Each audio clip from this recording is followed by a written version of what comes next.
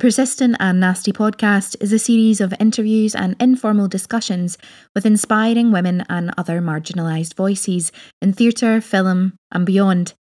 From actors to activists, we aim to amplify these voices and invite the world to stay nasty.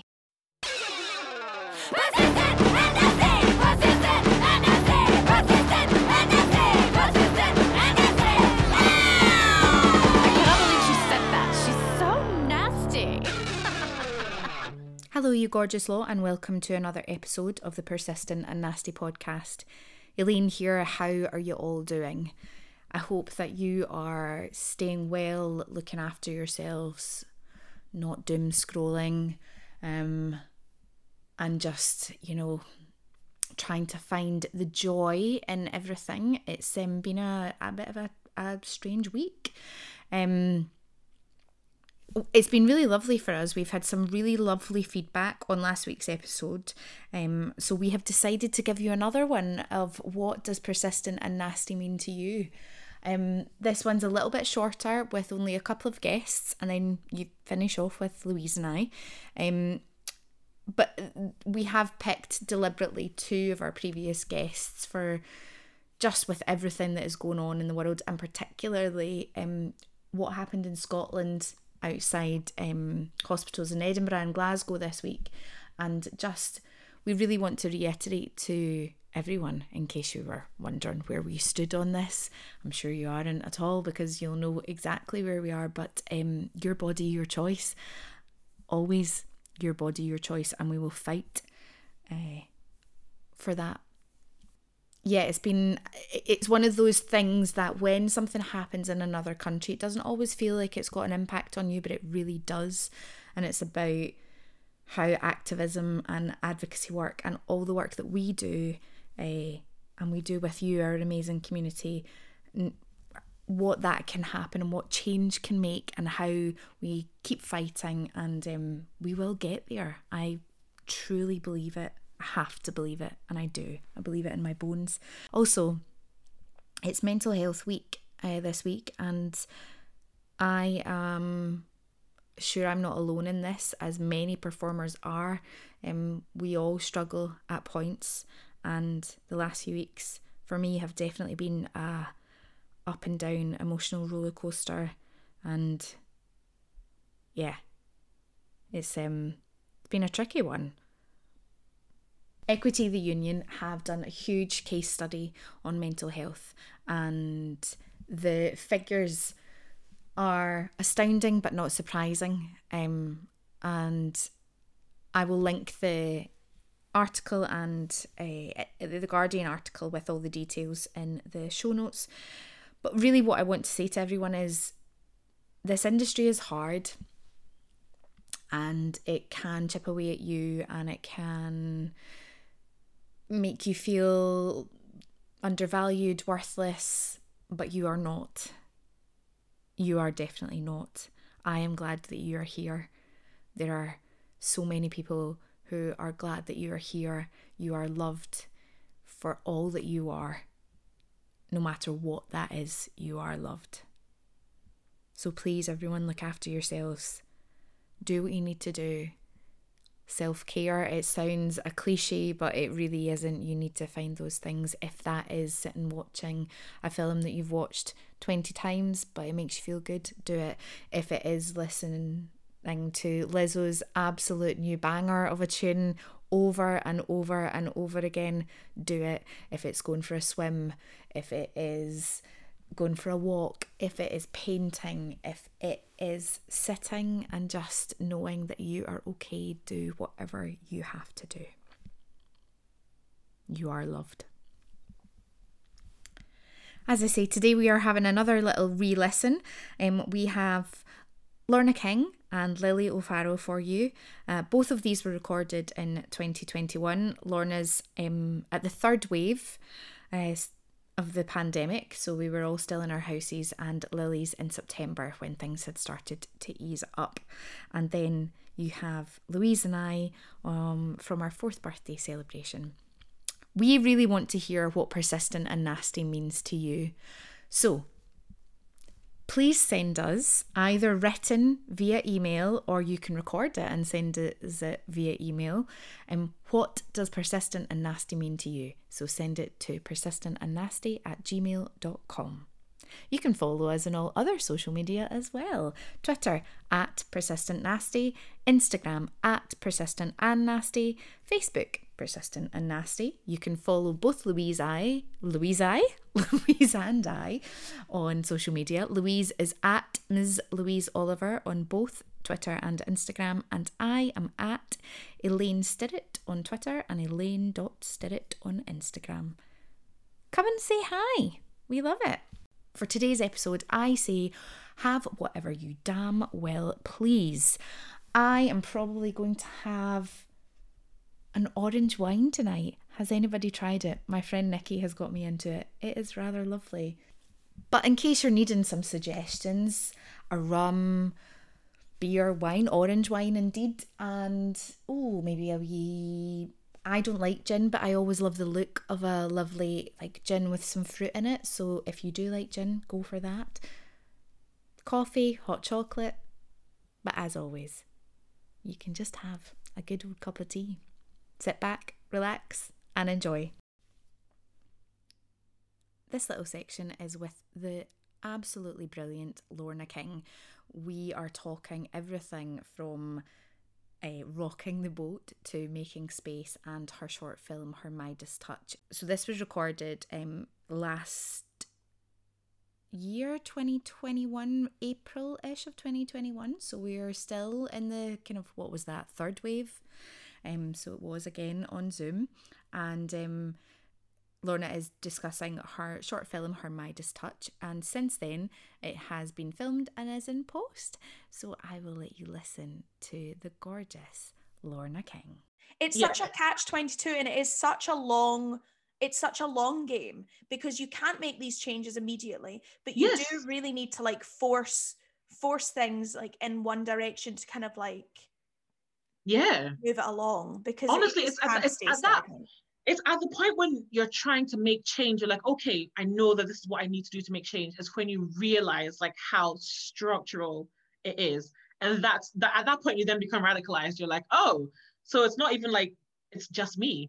I'm trying to do my best, I'm not bothering anyone, but I can't even do it because the system is decidedly against us. And you realize that the system is built on hating disabled people, on hating anyone who isn't a rich white man, basically. And it's there are different levels of accessibility depending on how high or low you are on the totem pole. It's BS. All of it is man-made BS. It didn't have to be. That is not the natural order, And I hate when people are like, no, don't rock the boat. You're lucky to be in this position. No. Oh, I hate that. I know. That honestly argument. It literally, my blood boils at that, even don't go, oh my God, let me just drown you. Yeah. We're in 2021 now though, and that phrase is still there of don't honestly rock the boat. Really generally.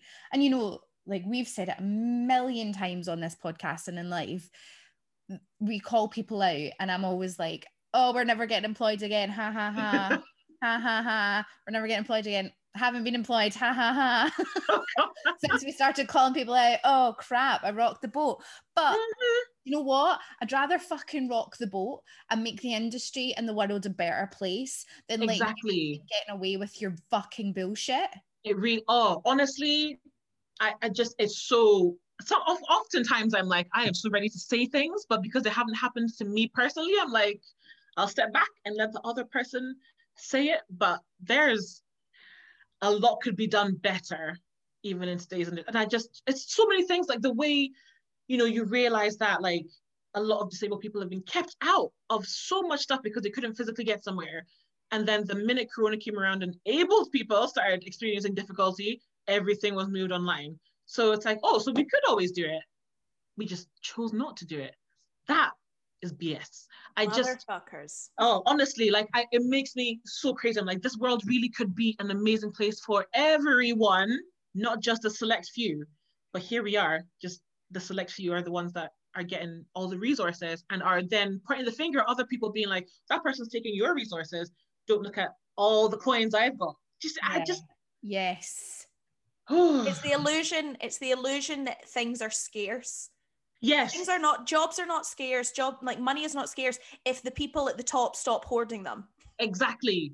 How is it that all the billionaires in the world got richer off this pandemic and all the poor people got poorer? Would you look at that? The money's going somewhere. It's almost like it was set up to benefit the people at the top.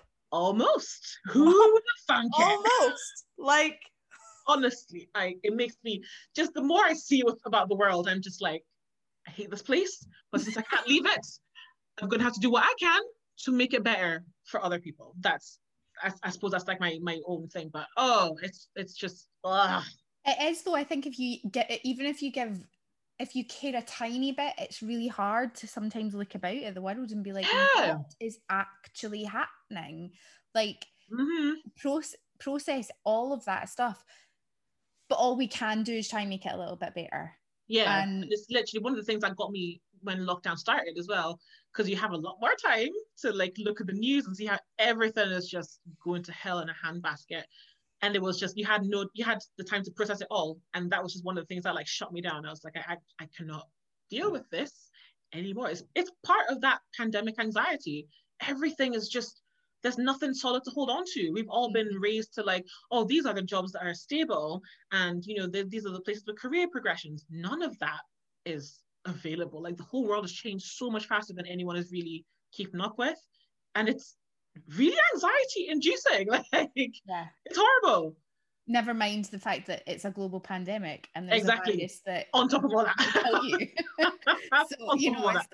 Exactly. I think so. The one thing that we do and what you're doing is to make things to make things better, and the way we can do it as artists and performers is to tell stories. Exactly. And now you've got your film, Her Midas Touch. Okay, so basically, Her Midas Touch it's a family drama that revolves around this girl. She's 16 and she lives with her grandmother. She's Ghanaian Scottish, and she has this ability to take away people's grief. So she sort of is starting to get hired for funerals or like people that have just recently experienced grief because they can pay for her to take it away, and they don't necessarily care about the fact that it takes a toll on her. So what I'm really looking to investigate with this, especially with the overhaul, is making it a lot clearer, is the way the system is so stacked against Black women to the point where it's like, who are we outside of our labor? If we, going back to that conversation about an immigrant is still a human being, whether they are working as a doctor or whether they are on the benefits, like they're still a person, it doesn't matter. So it's that sort of thing where it's like Esther, would not be making the money that she's making, going into the spaces that she's going into, because these are rich people, because of the service that she's doing for them, even though it's hurting her. So that is the sort of thing that I'm trying to explore, basically. That's it. I'm trying to think if I'd given anything away. I don't think I have. No, that's fine. I love it. I honestly, like, it's such an interesting idea. And as someone who's read the script in one of its forms, I know that visually it's going to be freaking brilliant. And I know that Amy's going to direct it like an absolute boss. I know. She's going to knock it out of the park. And I can't wait to finally give her the script so she can start doing what she needs to do. Because I've been working on it since like the start of January or maybe the middle of January. And I'm just like, just be patient. I'll get it to you in a bit. And I still haven't. But I will. And then we'll like go on from there. But I'm really excited to get this going. And it's not as though like I'm setting out to make a statement. I really just want to tell a story. But sometimes just being who you are makes a statement already, and you kind of have to roll with it. And it's like, oh, I guess I'm making a statement, but this is what the story is about. So that's one of the things I'm hoping also to make it into a feature film version. So we shall see how that goes. But at least Scotland is coming up on the map, and people are making noise about diversity of all sorts, not just like ethnic diversity. So I'm excited to see where things are going to be going, because I know the people with the big money are backing more and more diverse projects, which is really exciting to see. And I don't know if it's because they care really, but it's a money thing. People watch diverse stories. People like it. It's only like a tiny minority of, terrible little people on like social media that are like, but why are there Black people in this? People like it because you're just like, people like it because it's the people that are in their everyday life that they see. Exactly. And that they haven't seen before on screen. And it's that thing again of how are we at this point in time, and that this is the new thing, quote unquote. Exactly. And it's like, this is not new. You just haven't seen it before, but it's not new. Like, I know there's going to be, I'm pretty sure it was Silverprint Pictures that might be developing something to do with like Black Tudors, because Black people have been here for a while. Yes. Just because you don't see it on TV. So like you've now kind of, it's in your subconscious now that that's what it's always been, that Black people only came along from maybe Windrush. Yeah. No. So, it's exciting to be able to tell these stories now, London was a port, guys, just in case people didn't realize, and lots of people came over and then just spread all across the country. So, Exactly. People just don't want to read. That's the thing. But there definitely is, that is a definite thing, isn't it? It's about you get one narrative of the history throughout your life. You don't, history is set, but it's what you get taught. Exactly. History is what it is, but there's so much stuff that is literally cut out and whitewashed. I mean, the more I look into just a random historical fact, and I'm like, oh, okay, that's a lot. Can kind of see why they don't teach it in school, but they should at least address it honestly. That's something else that's going on in the curriculum, like trying to address it honestly, because people really do believe that like Britain was this amazing place and the empire was a good thing. And I'm like, but imagine being on the other side of that though. Exactly. Like, come on. But it's not taught honestly. So it's really funny. I actually remember as a kid, like, because I love history, I proper love it. And I was like, loved learning about the Victorians, all of that, suffragettes. Yes. Out my nut, all of that. But even probably getting to like 11 or 12 and just starting to kind of listen to stories and things, I remember thinking, oh, so we went into people's countries and stole their country. We went in and we stole a country. Like, let's be fucking honest about it. Yeah, you have to be honest. There were people there, some fucking amazing empire that was great all the time. We're really fucking not. And the countries that we went into, the stuff that we did is fucking horrific. And then our attitude towards other countries that do similar things is we're so above that, and we would never do that. Bullshit. Nothing gets my mom riled up more than that, when she's just like, they look so respectable and they talk about Nigerian corruption, and I'm like, where do you think they learned it from though? Like, colonialism it still has a huge legacy. Like, even me writing this script, I can't, like, my family, they speak Twi, right? And I can't really speak Twi, despite the fact that I was born in Ghana and I was there until I was like 10 years old. I can understand it on like a 10-year-old, level of understanding. But also I'm very, very rusty now. I haven't spoken to another Ghanaian in a long ass time. But it was a deliberate decision that was made that we wouldn't be taught Twi at home, because we needed to get into the good nursery schools. Nursery! Like, you wouldn't be admitted into like the good nursery schools if you didn't have English to a certain standard. So like, we would just no one ever spoke to us in Twi. Like, they'd speak to each other in Twi because they could like, my mom speaks like 4 languages and I'm stuck with like 1.5.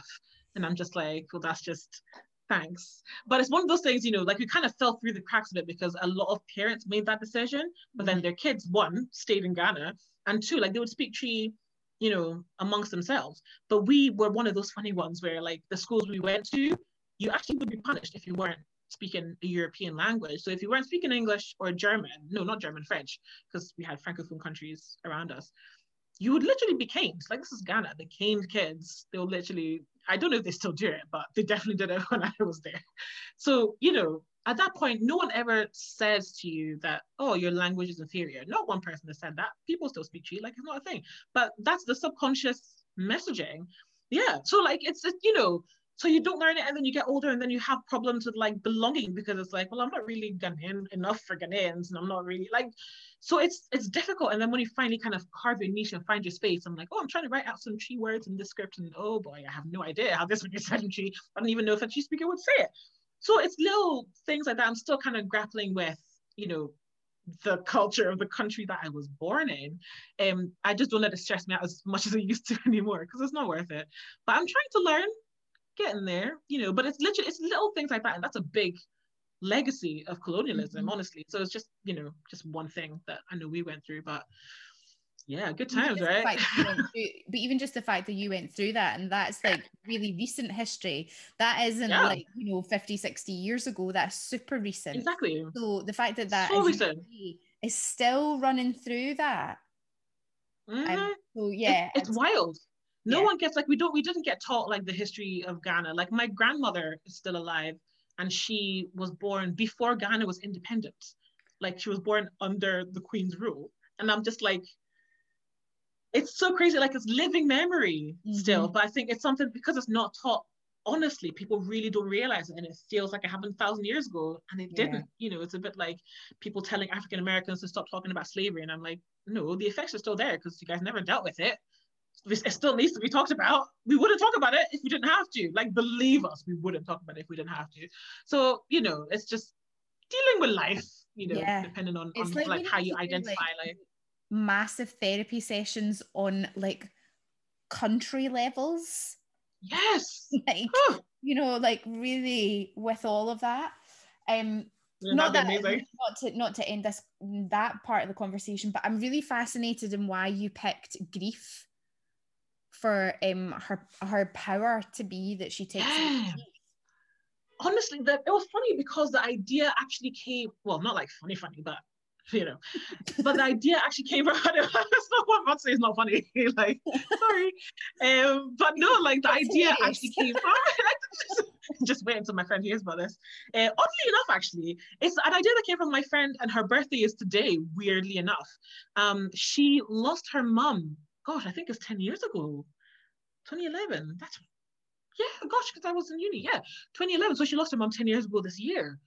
Yeesh, I can't believe I'm just not realizing that. Oh my God. But yeah, so like, she's already been through so much, and this was just another thing that happened, and I was like, I just wish I could take this from her. Like, I really wish I could just transfer it from her to me, so that she wouldn't be suffering so much. And then it kind of snowballed, like, but what if it wasn't like I was channeling it into the ether? Like, what if I had to deal with it? Would I still do it? And then it just kind of just became this idea that never really went away. I had this idea in like 2011, and I had no concept of writing anything. And it just kind of never left my mind. And I was like, okay, I'm going to have to investigate it. But I think just generally I stuck with it, because grief is such a powerful emotion. I don't know if it's it might be the most powerful emotion, because I think loving someone is all good, but you can be calm and love someone. But like, grief is just this tangled mess of, like, especially, if the person that's died, if you didn't have a great relationship with them, you feel sad, but you feel angry, and you feel betrayed, you feel cheated. It's complicated. And I think, that gut punch of, I don't want to feel this, is something that I felt like a lot of people can relate to more than any other emotion. And most other emotions you can deal with, but grief is like, you're going to take your time to deal with me. You have to go through all the stages, and it doesn't ever really go away. So that's what fascinates me the most about it, honestly. And I was like, yeah, I want to explore this and see how this can affect someone when the grief is not theirs, but they're having to deal with it now. Like, does it have to be connected to the person that died, even though it's not their grief? Like, how? So yeah, I kind of I did a lot of thinking on that before I managed to streamline it just a little bit there. But yeah, that's essentially where that idea came from. Because when you talk about it, I'm like, it's international. Everybody at some point in their life will experience grief. Yeah. And actually the varying different types of grief that there are, because there are, as you've just said. Yeah. It's fascinating. Just, you were talking about it, I was like, would I give it away? Like, which is really like, if you said to me, I can take this away from you, would I give it away?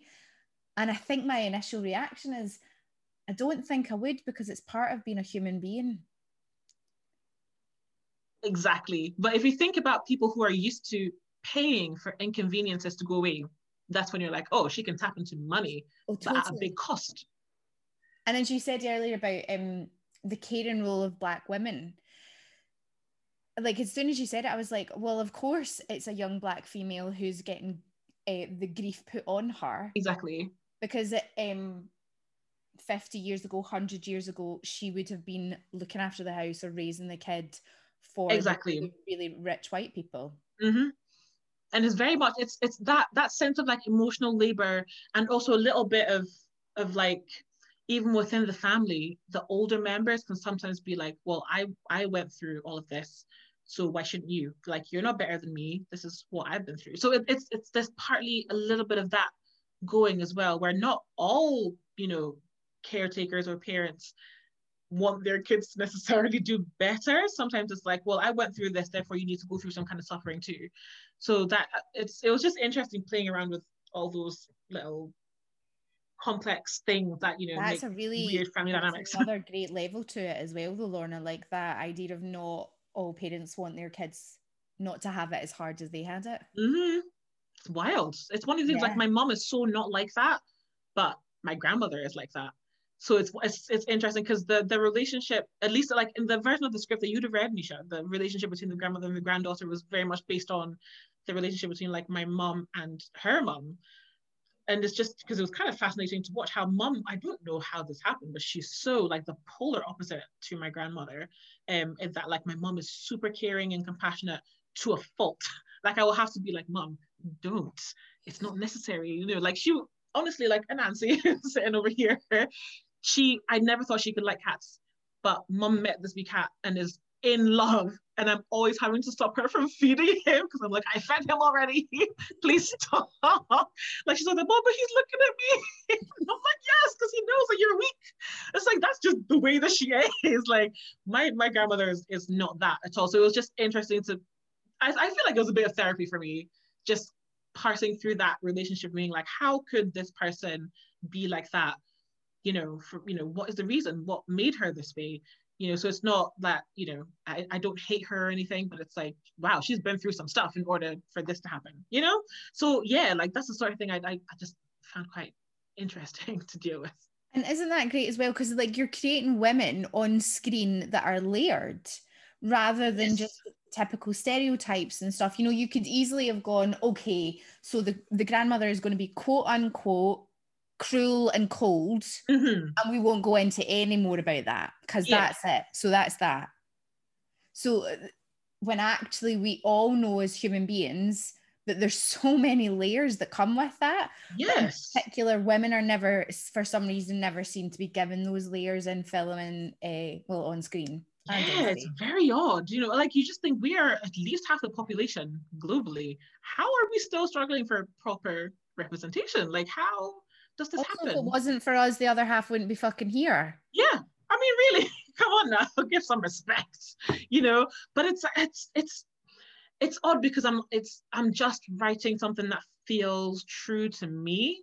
I mean, even if I wind up changing some things, like that's kind of why I can't write something that doesn't feel true to me, or something that I'm not interested in, because it would just be bad. It would be boring, and I'm not going to do it. It's a lot of money and time to spend doing something you don't really want to do.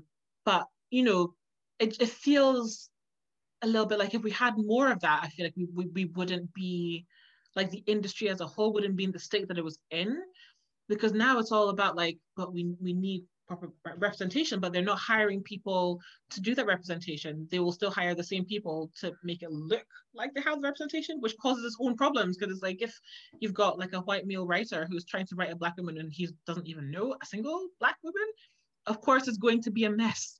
He doesn't know, you know, so hire the people.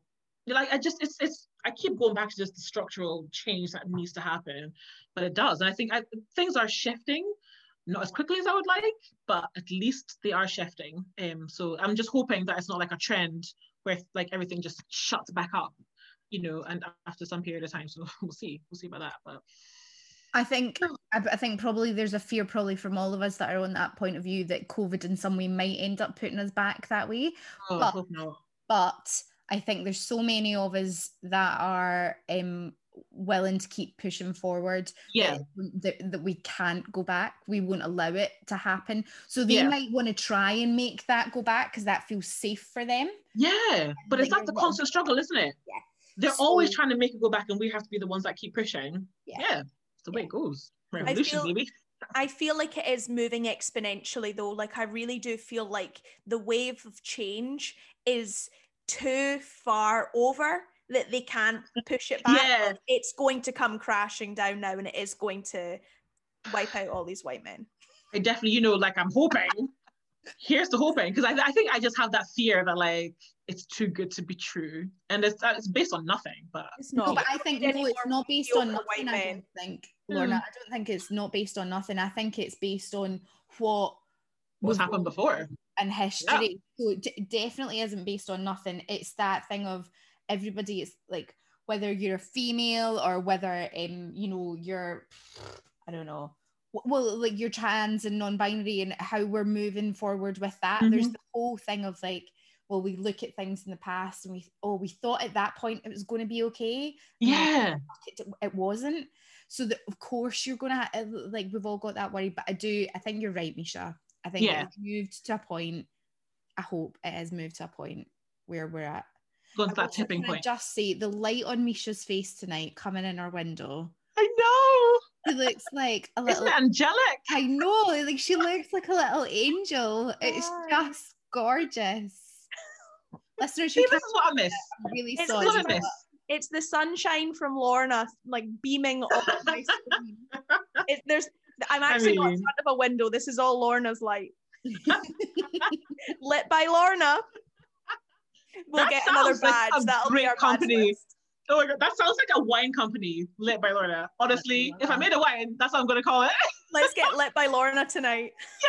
Before we finish up, Lorna, we'd love to ask people what the phrase persistent and nasty means to you. Well, persistent and nasty, what that means to me is being persistent and not trying to be nice about it. And that is so valuable because we are always so taught, especially as women, to be nice about things. You have to smile in the face of whatever. It doesn't matter what you're saying. If you're not smiling, you're being rude. No, I'm going to be persistent in getting what I want and in changing the world, and I'm not going to be nice about it. And that's just that. Yes. She's so nasty. Next up, we have the incredible Lily O'Farrell. Lily is a cartoonist, and this episode was one of our first episodes back after our little break of last year. So this episode was recorded in September of 2021, and it's really interesting with everything that is happening in the United States that when we were chatting, there had been a whole bunch of stuff happening in Texas, and we are talking indeed about your body, your choice, and it is indeed your body, your choice. It is your right to choose what you do with your body. A really great section on this from Lily, who is just incredibly inspiring, and her work and what she does is just brilliant. Make sure and check her out. Well, I guess the stories about the internet aren't going to sell. Maybe they think that because people feel alienated by it. But I know that some governments I know that the UK government has funded some research into alt-right memes and like different online ways of communicating online and how it represents extremist communities. So that's good. So, baby steps. I mean, baby steps. Can't believe that it's a right-wing government doing that, but hey ho. That's so true. That didn't occur to me. It'll be interesting to see what they find. Of course. God. Oh God, we could spend another hour talking about our shit show of a right-wing government. Yeah, we could. In the UK. And obviously I'm wondering what your thoughts are about what happened in Texas over the weekend, and if your next lot of cartoons might have something. I mean, I'm sure you can guess what my thoughts are. I know what your thoughts are going to be, but it's just like a lead in with what your thoughts are. It's the first time where I feel the Handmaid's Tale comparison isn't a reach. you know? I've always felt like the Handmaid's Tale comparison was a bit, not dramatic, but like a bit tongue-in-cheek, I guess. And now the comparisons are like, yeah, this is directly, this is it's insanity. It's insanity. I'm struggling to do a cartoon about this, and I don't actually think that I will. And as awful as that is, because I feel so helpless.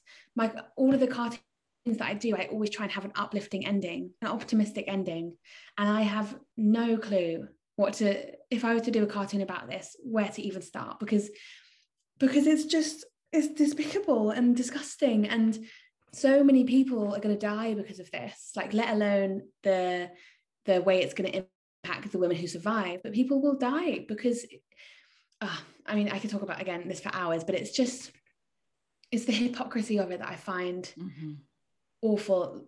The US is such a developed country, but it's also such a dangerous place to have a child because of poverty and because of the racial medical discrimination. So these people aren't pro-life. What they are is, you know, pro-controlling women's bodies. Yeah.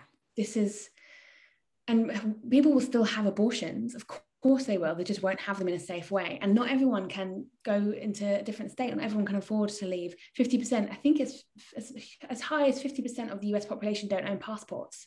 Yeah. So yeah, it's I mean, if you have any ideas for a cartoon, as always, it's the women from lower income households that will be affected. This is it. That's exactly it. Because the women that can afford to go to a different state and pay for it will not be affected. But the women who can't will be. And this is when we are stepping into territory where people are, as you say, I think it was Jane Fonda shared it on Instagram, and it was a picture of a coat hanger made into the shape of Texas. Yeah, that's good.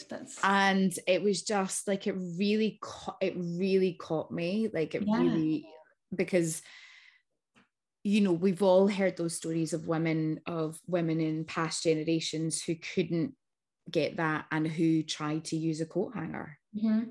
Yeah, and absolutely. Damaged themselves, if not perforated something, and then died. And it's just, you know, it's it's that thing of like, I think for some reason the world seems to hold America up to some sort of high standard.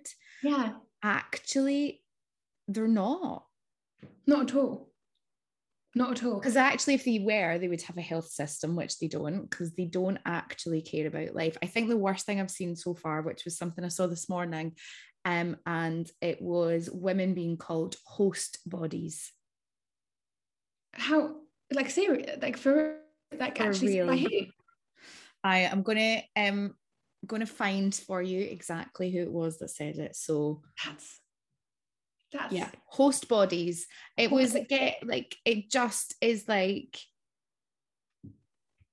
I kind of watched it and was like, this can't be real. Surely this can't be real.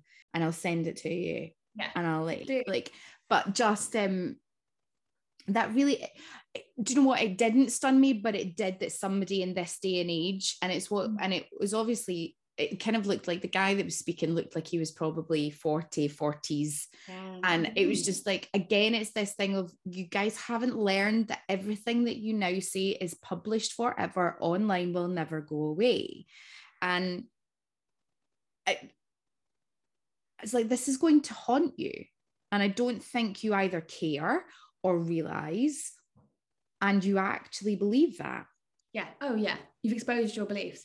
And host bodies is such an interesting, because that's really exposing the whole idea of seeing a pregnancy as, how can we save this baby, and not seeing it as a woman being involved. So by calling her a host body, it's again prioritizing the baby and not the woman. Exactly. Because it's, you know, and it is this thing.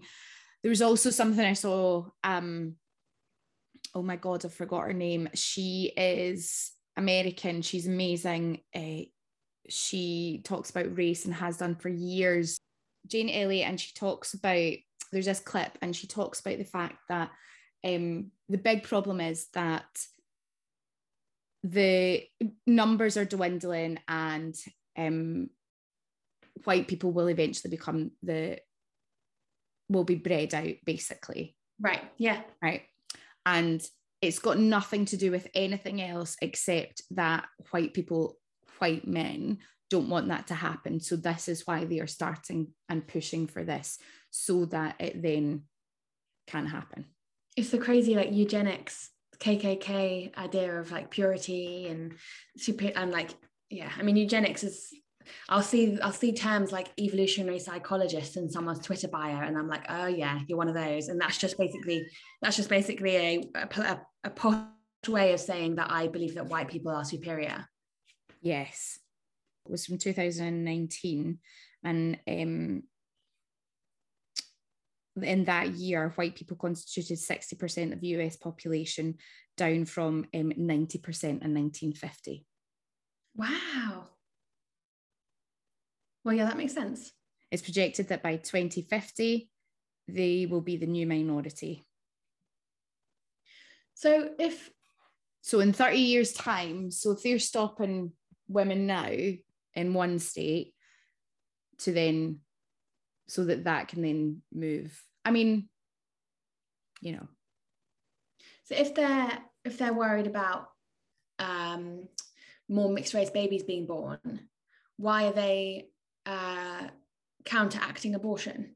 I'm struggling to understand their logic, because but I think that's probably part of the thing, right? I don't think you or I could understand. Of course I can understand a racist. I mean if no, I just mean like that thing of like what, like why they would think that it's just going to be white babies, like why they're not going to think that a woman might be with a Hispanic man or a black man. So it's like, you know, I don't think they think like that, because okay. I think when they think about a woman being with them, which is a white man. Right. They think white and then other. Yeah. Yeah. I could be wrong, and if there are any men listening, please let me know. But I would think that when a white guy thinks about a woman with a man, they automatically will think with her with a white man. Yeah, I think that's plausible. I'm going to start asking all my male friends now. Can you tell me? A pen and paper and ask them to draw it. Can you tell me when you think about this?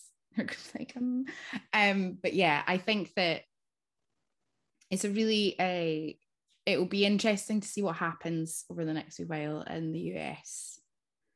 And I don't know if you saw the press secretary the other day when she was being questioned. Oh, it was incredible. It was incredible.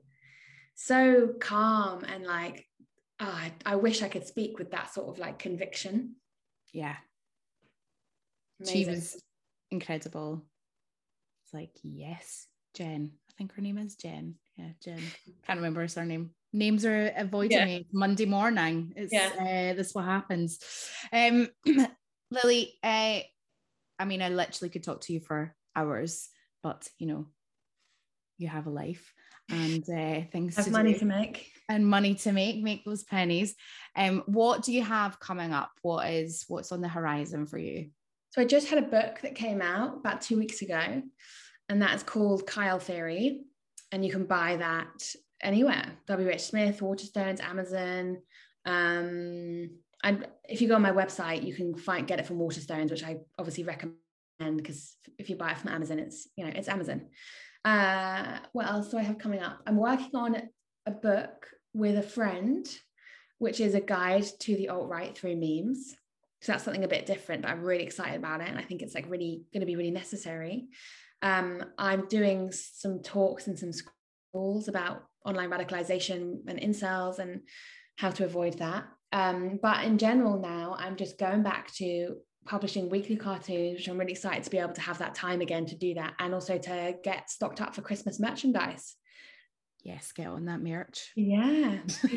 That's brilliant that you're going into schools. Really great. Just like, you know, what we were talking about dealing with it at the root, and like that's so important. The question that we like to ask everybody before we finish is the phrase persistent and nasty. What does persistent and nasty mean to you, Lily O'Farrell? Persistent means not letting the anger pass by. It's like holding on to the anger and harnessing it. And anger is an energy. So using it as your petrol. And then nasty is like all the best things. It's dirty and slutty and loud and unashamed and brash and cocky. I love being called cocky. Love it. I love it, love it, love it. Lily, honestly, thank you so much. Such a joy to talk to you. Thank you so much for having me. Oh, you're so welcome. We will share everything. We'll share all your stuff about your book. Everything will be in the description of the episode for everyone. But everybody should be following this amazing human being.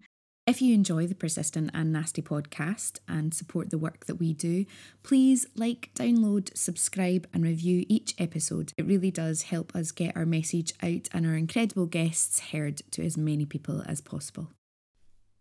And last up, it's me and Louise. This is from our 4th birthday celebration, and it's just a little bit of what we want to see for the podcast and what Persistent and Nasty means to us. So on this last little bit of these special 2 episodes, thank you all for listening. Thank you for your gorgeous feedback. It's been so lovely to hear. It's been a real joy for me to re-listen and to hear our lovely little sunflower Misha. We miss her. So until next time, listen up and stay nasty. I am so committed and excited about the idea of seeing women in their 50s represented on television, Yes. going about their lives, experiencing grief, doing their thing, and still being fabulous. Yes. And because have you seen that meme that's going around, like in terms of like the Golden Girls compared to Just Like That, and just like the way that women at that age, like they're saying it, or like I think the and Just Like That cast are technically older. Yeah, than they the are Golden all Girls cast in that promo shoot. Yeah. Yeah. And it's just like the perception of what a woman can be in her 50s has changed so drastically in so many ways for the positive. And I am very committed to almost like cheerleading and just that in terms of I want it to be successful, because if it's successful, then it means that there can be more content like that. Better content, better written content. But like, do you know what I mean? But there definitely can be, because like, look at Grace and Frankie. Yeah. Look at my current obsession with Hacks and Jean Smart. Like, I'm obsessed with her. Hi, Jean. Come on the podcast. But I think, and this is again where I think this reminds me of our original mission statement, like the sentence that we sort of hung our hats on when we started, which was that the cultural narrative can be changed by the stories we tell. Mm-hmm. So the stuff that we see on our TV screens and on our stages has a direct impact on the culture, which is why it's important for representation, etc., etc. People listening know what we mean by that. And I think Twitter doesn't explode in response to Grace and Frankie and in response to Hacks, although it arguably should, because those are 2 brilliant shows. But because there's still this chokehold from this franchise on the get ready to drink zeitgeist, it means that everyone's still talking about it. And if everyone's still talking about it, whether it's good or bad, or they're unpicking the writing or whatever, that can only be a good thing on so many levels.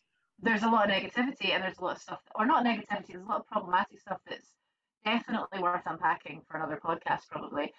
But the fact that it's still there and it's being talked about, it must be furthering the conversation somehow, and that can only be positive. It is. I am actually going to disagree with you though, because Grace and Frankie definitely is on Twitter when it comes out. So I'm sure it is. No, I'm sure it is. I just mean in like that kind of global, like. But it's also the fact of, if we look at the average age of the people who use Twitter and use a hashtag, yeah, they are going to be the people that watched.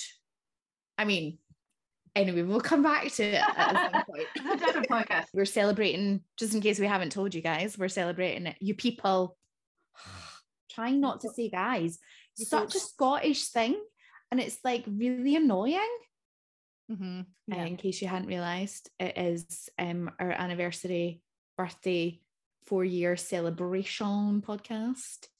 And I was trying to think earlier, and it's really bloody hard of our kind of my favorite podcasts, because actually we've been so lucky, but I actually just think across the board for me, I've been really honored to have got to speak to the people that we've been able to speak to, and just the wisdom and love and care and joy that and heartache that they've shared with us has just been it's been a bloody privilege.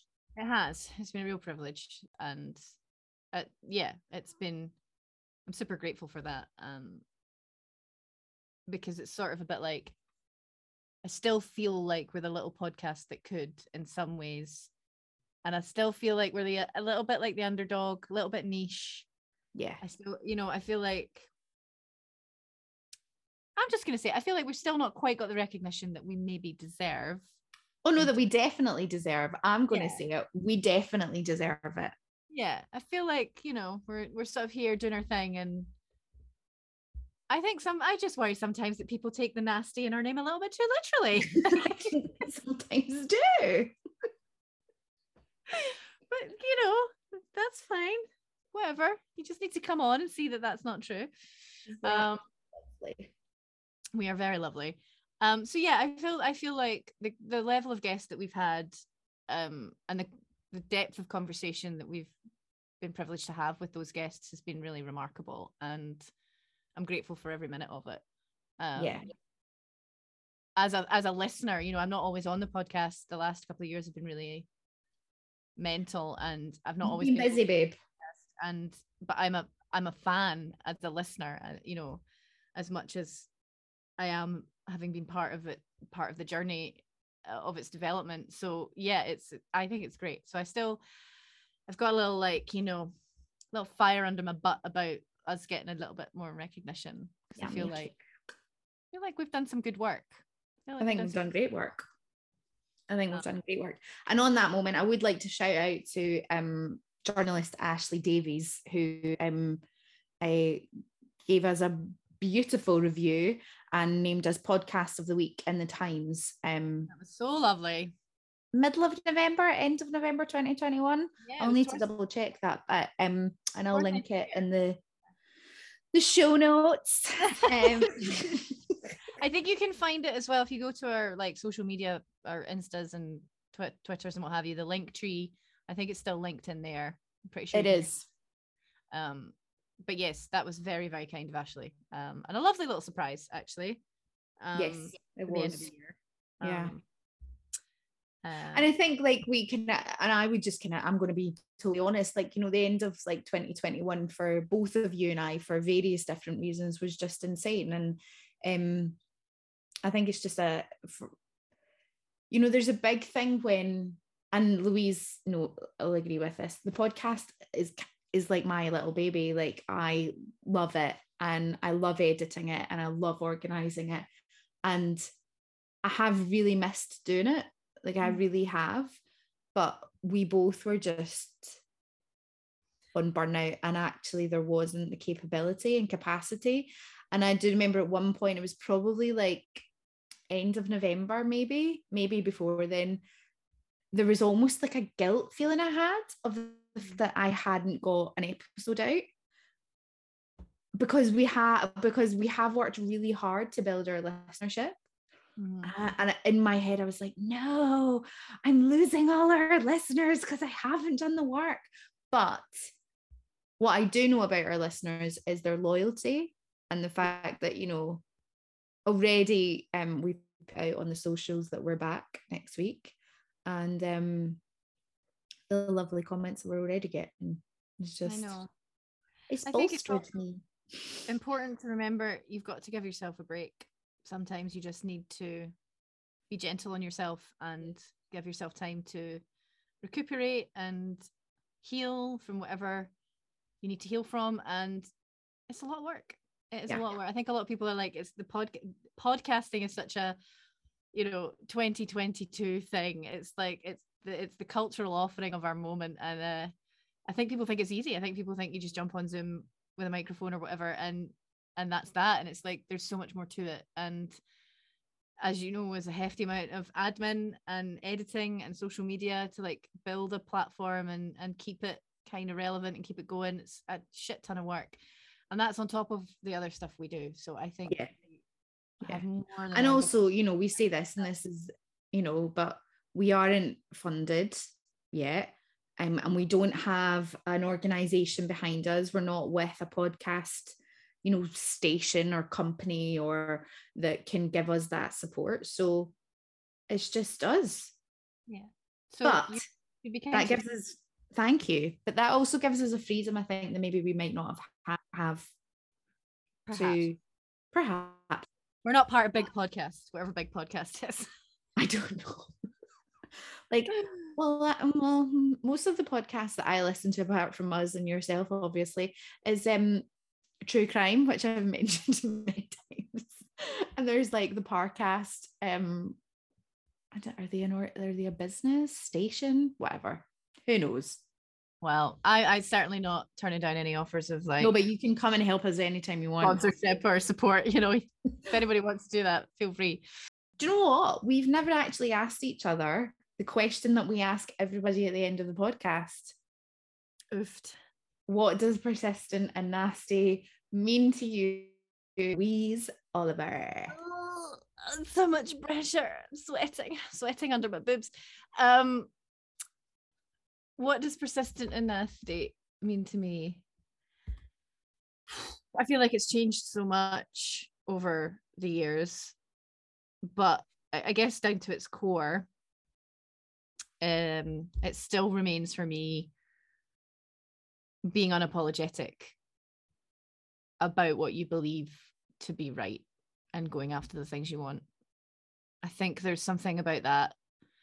And what you want, and when I say we're going after the things you want, I'm not necessarily referring to like kind of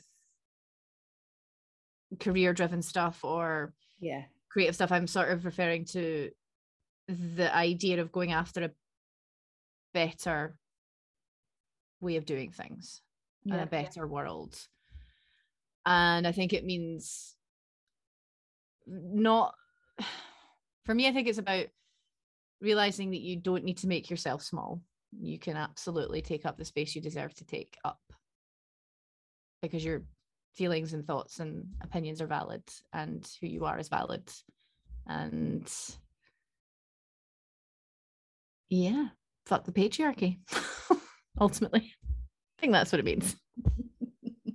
That was not very concise. No, it's really funny because lots of the words that you used, do you want to ask me the question? I do want to ask you the question. Okay, you asked me the question. Elaine Stirrett, what does persistent and nasty mean to you? So everything that you have just said, and I'm probably going to repeat some of the words that you've just used because they're absolutely right. What it means to me though actually is a connection with you and Misha that will forever be there. Oh God, got wash. Sorry, I was on mute. I did have a reaction to that, by the way. I'm not a soulless monster, just in case. She did. Very silent. Oh, the physical. No, because it's a connection. What we have gone through with this, I won't go through with anyone else, and nobody else. And Belle and Emily were right at the very start, but they weren't with us as much for as long as Misha was and for the amount of work that was. And so with you and Misha, the stuff that we've gone through and created and the support and the community that has come along with us, we're tied together. Yeah. So in the most beautiful way. So for me, when I hear it, persistent and nasty, it makes me think about people I love. Oh.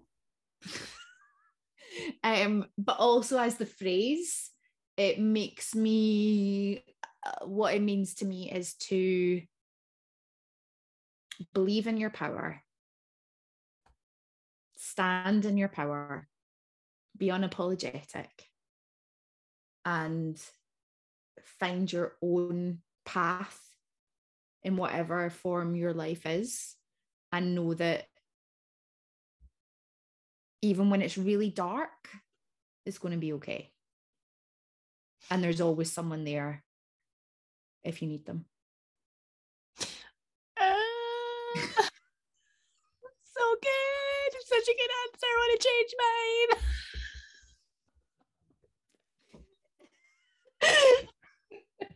Shut up. Oh my God. Gorge. Thank you for being with us. Thank you for listening. And until next time. Stay nasty. I'll never get that right.